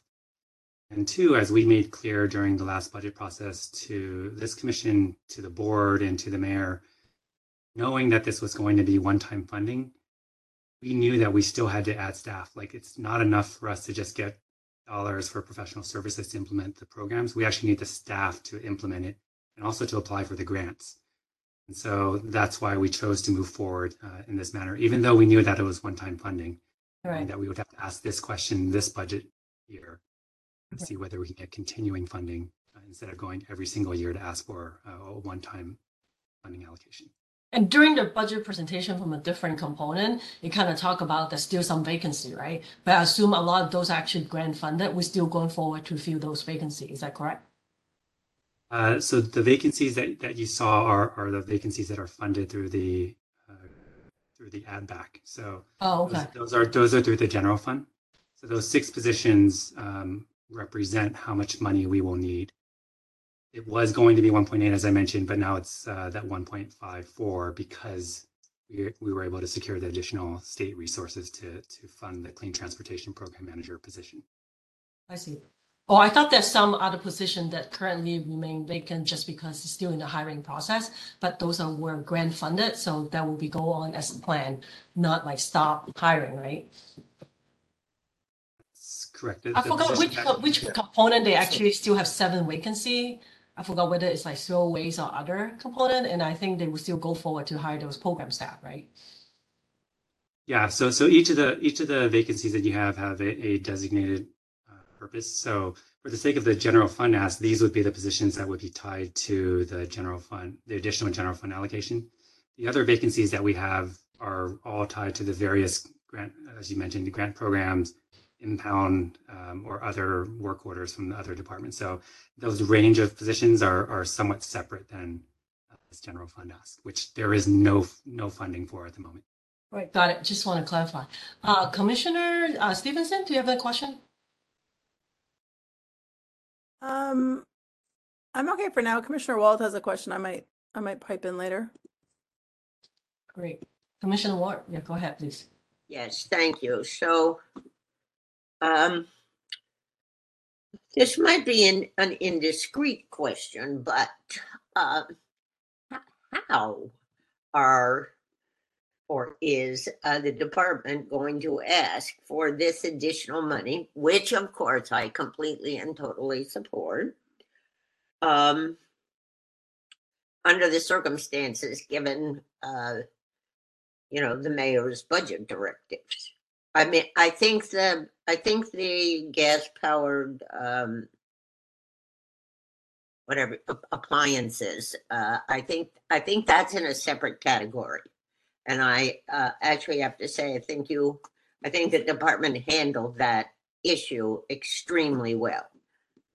But the other money, how are we going to do that? Great question, Commissioner Wald. So we have been having conversations already with the mayor's budget staff. So they have been aware for several months. And so the 1.8 million that we originally had is not a surprise to anyone. We're very upfront, even right after we had our budget and add back approved, that in order to retain them for the second year, we would need to ask for continuing funding. And in fact, as we go forward with asking and hiring for positions, we have to get mayor's budget office approval in order to advance those positions. So we can't just hire for positions. We have to ask for permission from the budget office to show that there's a nexus of funding. And the question came up, are you sure you want to do this, given that it's a one-time source of funding? And the answer was yes, because we can't implement our program otherwise. So we've continued those conversations. What we have to do, though, in order to submit our budget into the mayor's office and controller's office is show a balanced budget. And so we will have to show what we're going to be without those positions or that general fund request. And we've been instructed to make that request separately as far as the positions, the funding that can be added back should basically the mayor and her staff agree to add back that funding through the budget process. So that's the instruction we were given. So we plan to prepare a memo, which we'll have circulated to the commission prior to the next commission meeting when you're scheduled to hear the proposed budget for adoption. And then accompanying that, we will have the memo outlining all of the different needs and the costs and things that would be funded through the additional general fund allocation, both from the categories that you saw from we need this in order to maintain staffing levels to here are all the other services and grants and things that we would like to advocate for in order to move forward of our climate action plan. So may I ask a follow-up question, Commissioner Wan? So the budget we will actually approve will be a balanced budget, but we will also approve the budget that shows the additional requests. That's correct. Okay. And it would be an accompanying document that will accompany that. Mm-hmm. That's very helpful. Thank you. Yes, Commissioner Stevenson? Yeah, I mean, I know I said this I asked this question in the full commission meeting, but I just want to reiterate that I think that, I understand that it's impossible to drink from a fire hose, that we can't, like if somebody gave us, I think I said, if somebody just dropped $20 million from the sky, like, could we handle it? And the answer is no, that quite frankly, we have to build the infrastructure in order to start handling bigger numbers as we get out there and do the work to generate the additional revenue. Do you feel that this budget meets the needs for building that infrastructure so that when that money starts coming in, once we create that source of revenue, do you feel that we're on the right path to be able to sort of absorb the fire hose that we all hope is going to happen and we will work to make happen? For the question, Commissioner Stevenson, I believe it puts us on the right path. One of the key hires that we are actually that's posted right now is the deputy director position, which we talked about at the last commission meeting. That position also, like, we do want to get further out ahead. So right now we are kind of incrementally making additions based on kind of what our projections are and what our knowledge is of what we will need. We want to look even further out than what we have now to be able to show this commission kind of what the projections are going out and how we will scale appropriately, because everything from do we have sufficient office space to, do we have the sufficient admin to support whatever that growth is, as Commissioner Wan noted, is that a right ratio? What additional staff are required? What we do know is that similar to this add back that we did receive, we need these positions in place to get the IRA dollars and the Inflation Reduction Act dollars that we know are coming. So while the details aren't there yet, we know that any day now they're going to start announcing, here's what all the eligible communities are that can receive funding. Here's how you need to apply.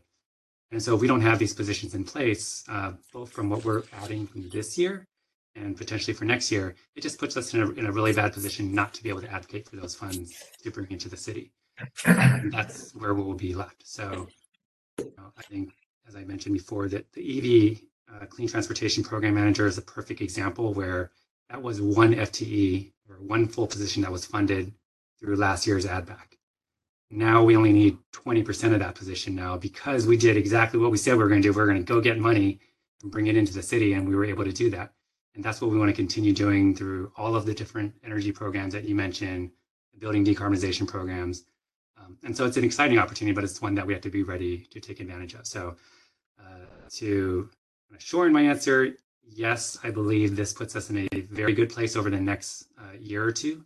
And I think over the next year, through kind of the strategic planning process with the new deputy director on board, I think you're going to be in an even better place to be able to project out what that growth trajectory will be for the department.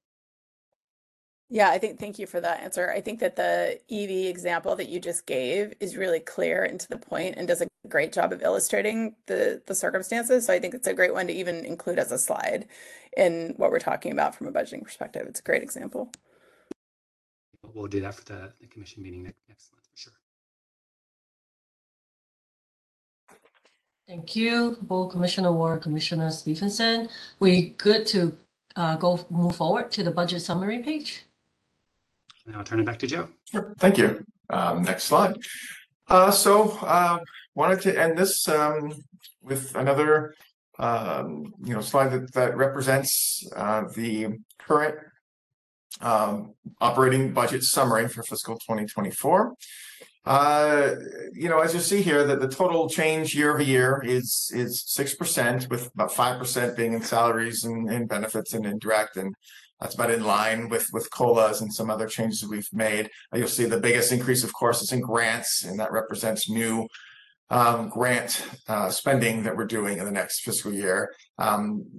This is kind of intended to kind of tie in all the kind of larger variances that we were seeing in all the individual programs, just to show that overall, our budget is increasing by about 6%, and a large part of that 6% is from new grant funding that we've received.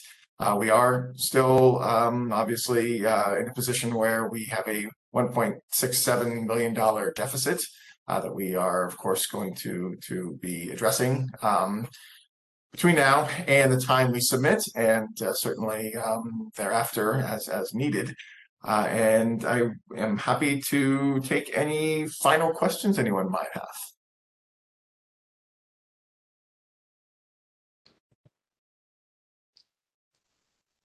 I do not have any other question.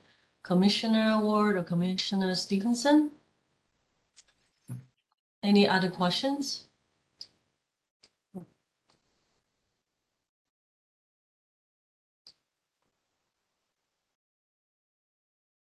I do have to say I really appreciate this presentation. It really brings in the whole department, like key leadership staff, to come here to explain to us about the budget, but program priority, and also look at it from a budget perspective. It doesn't give me another level of understanding about how the whole department works. A lot of credits to you all to make this possible. So I really appreciate that. I know we're going to have this presentation again at the full commission meeting next month. So thank you so much. If there's no further discussion, we can open it up to public comment. Thank you. Thank you. Thank you all. Thank you.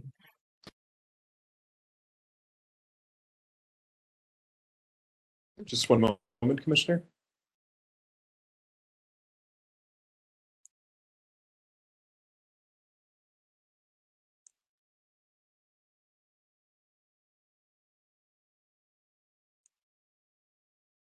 Members of the public who wish to make a public comment on this item should now dial *3 to be added to the speaker queue.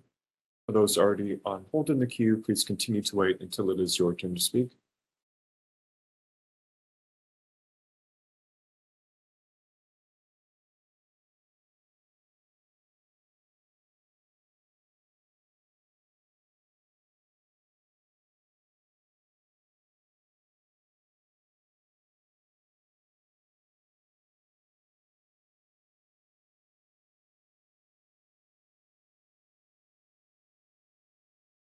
And seeing no callers in the queue, public comment on this item is closed.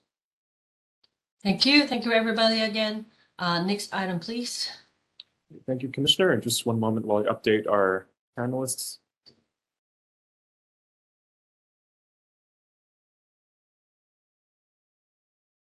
Thank you, Commissioner Ward.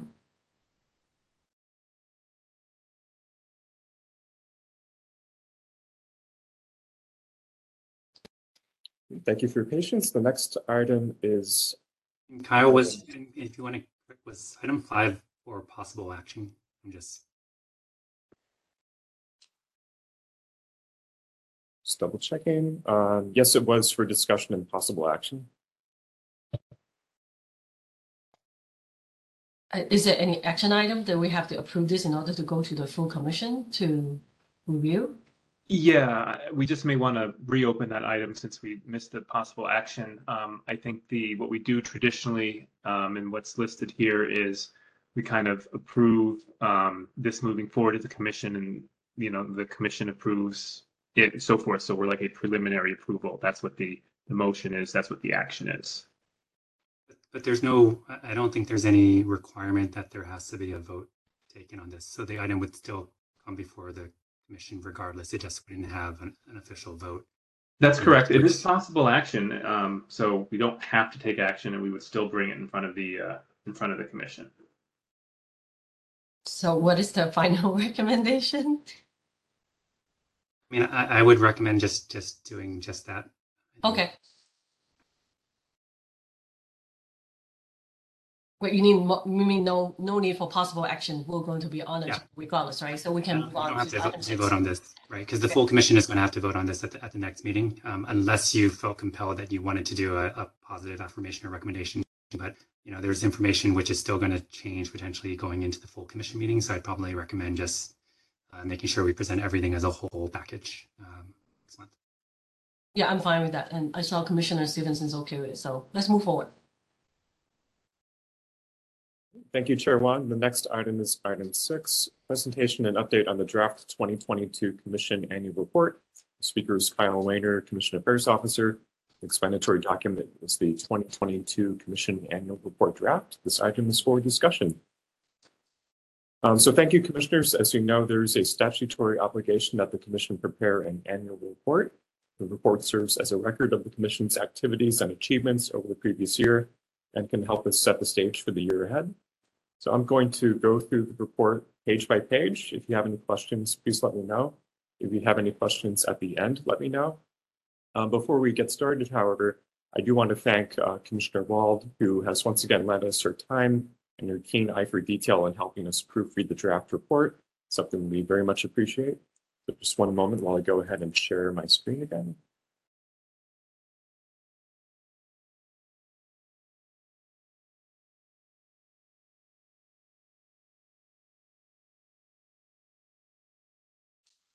Okay, so here's the draft annual report for 2022.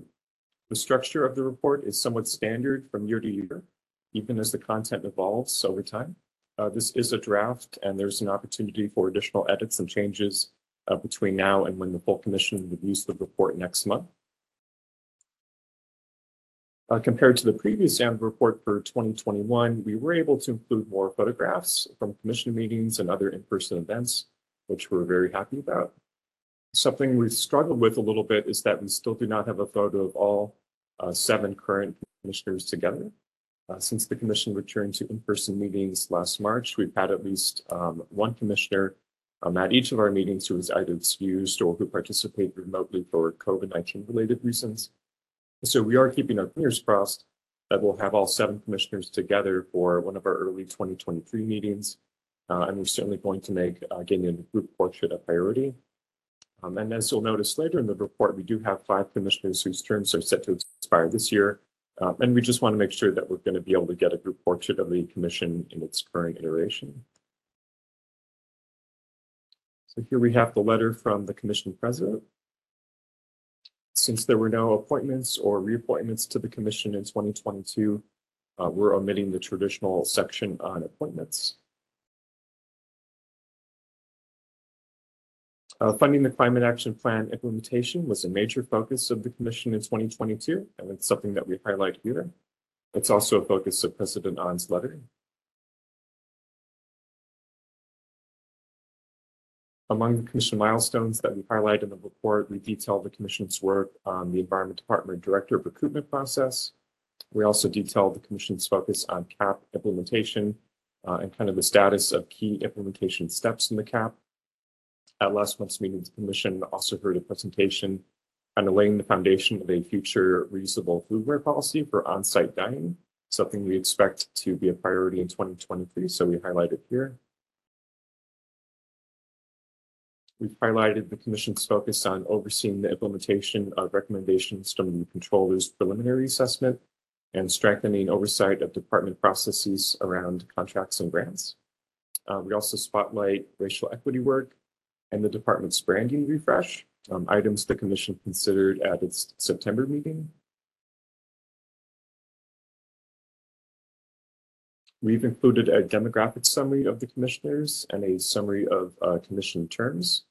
Since the composition of the commission didn't change in 2022, this will be the same data that had been featured previously in the 2021 report.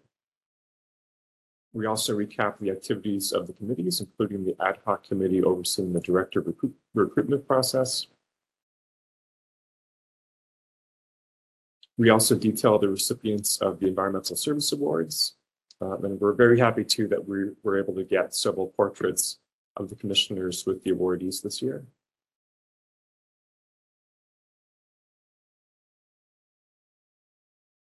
This is a legislative summary for the full commission for 2022.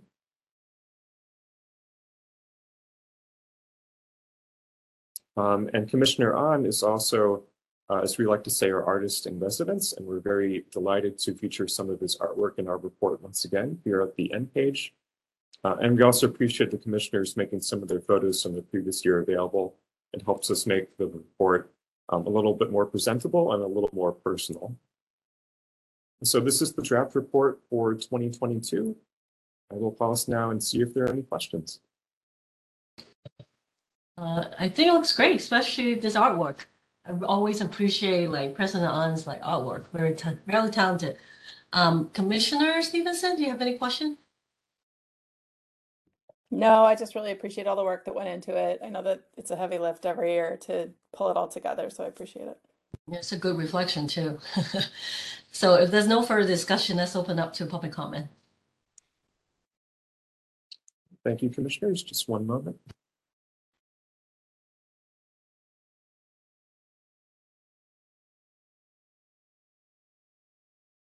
Members of the public who wish to make a public comment on this item should now dial *3 to be added to the queue. For those already on hold in the queue, please continue to wait until it is your turn to speak.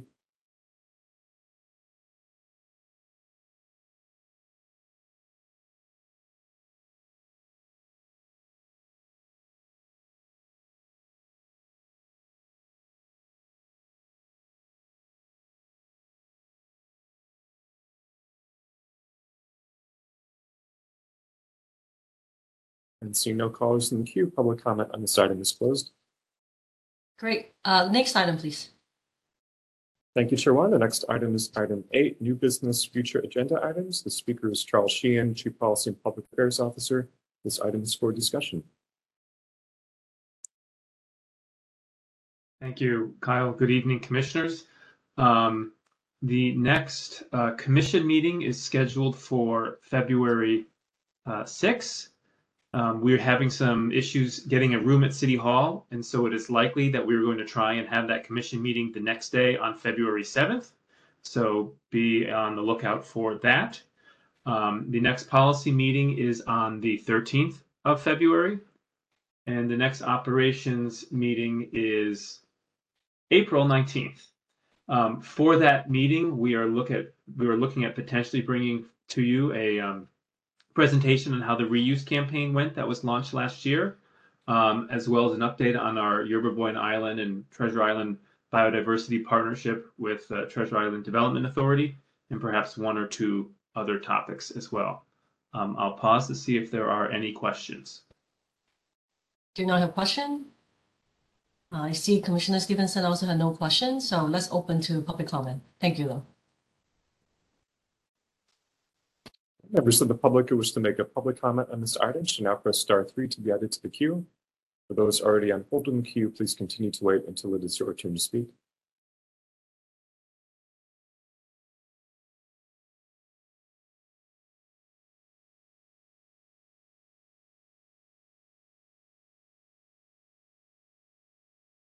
And seeing no callers in the queue, public comment on this item is closed. Great. Next item, please. The next item is item 9, adjournment. The meeting is adjourned. The time is 7:02 p.m. Thank you for joining us. Thank you. Great information. Thank you so much. Hi, everybody. Thanks, everyone. See you next week.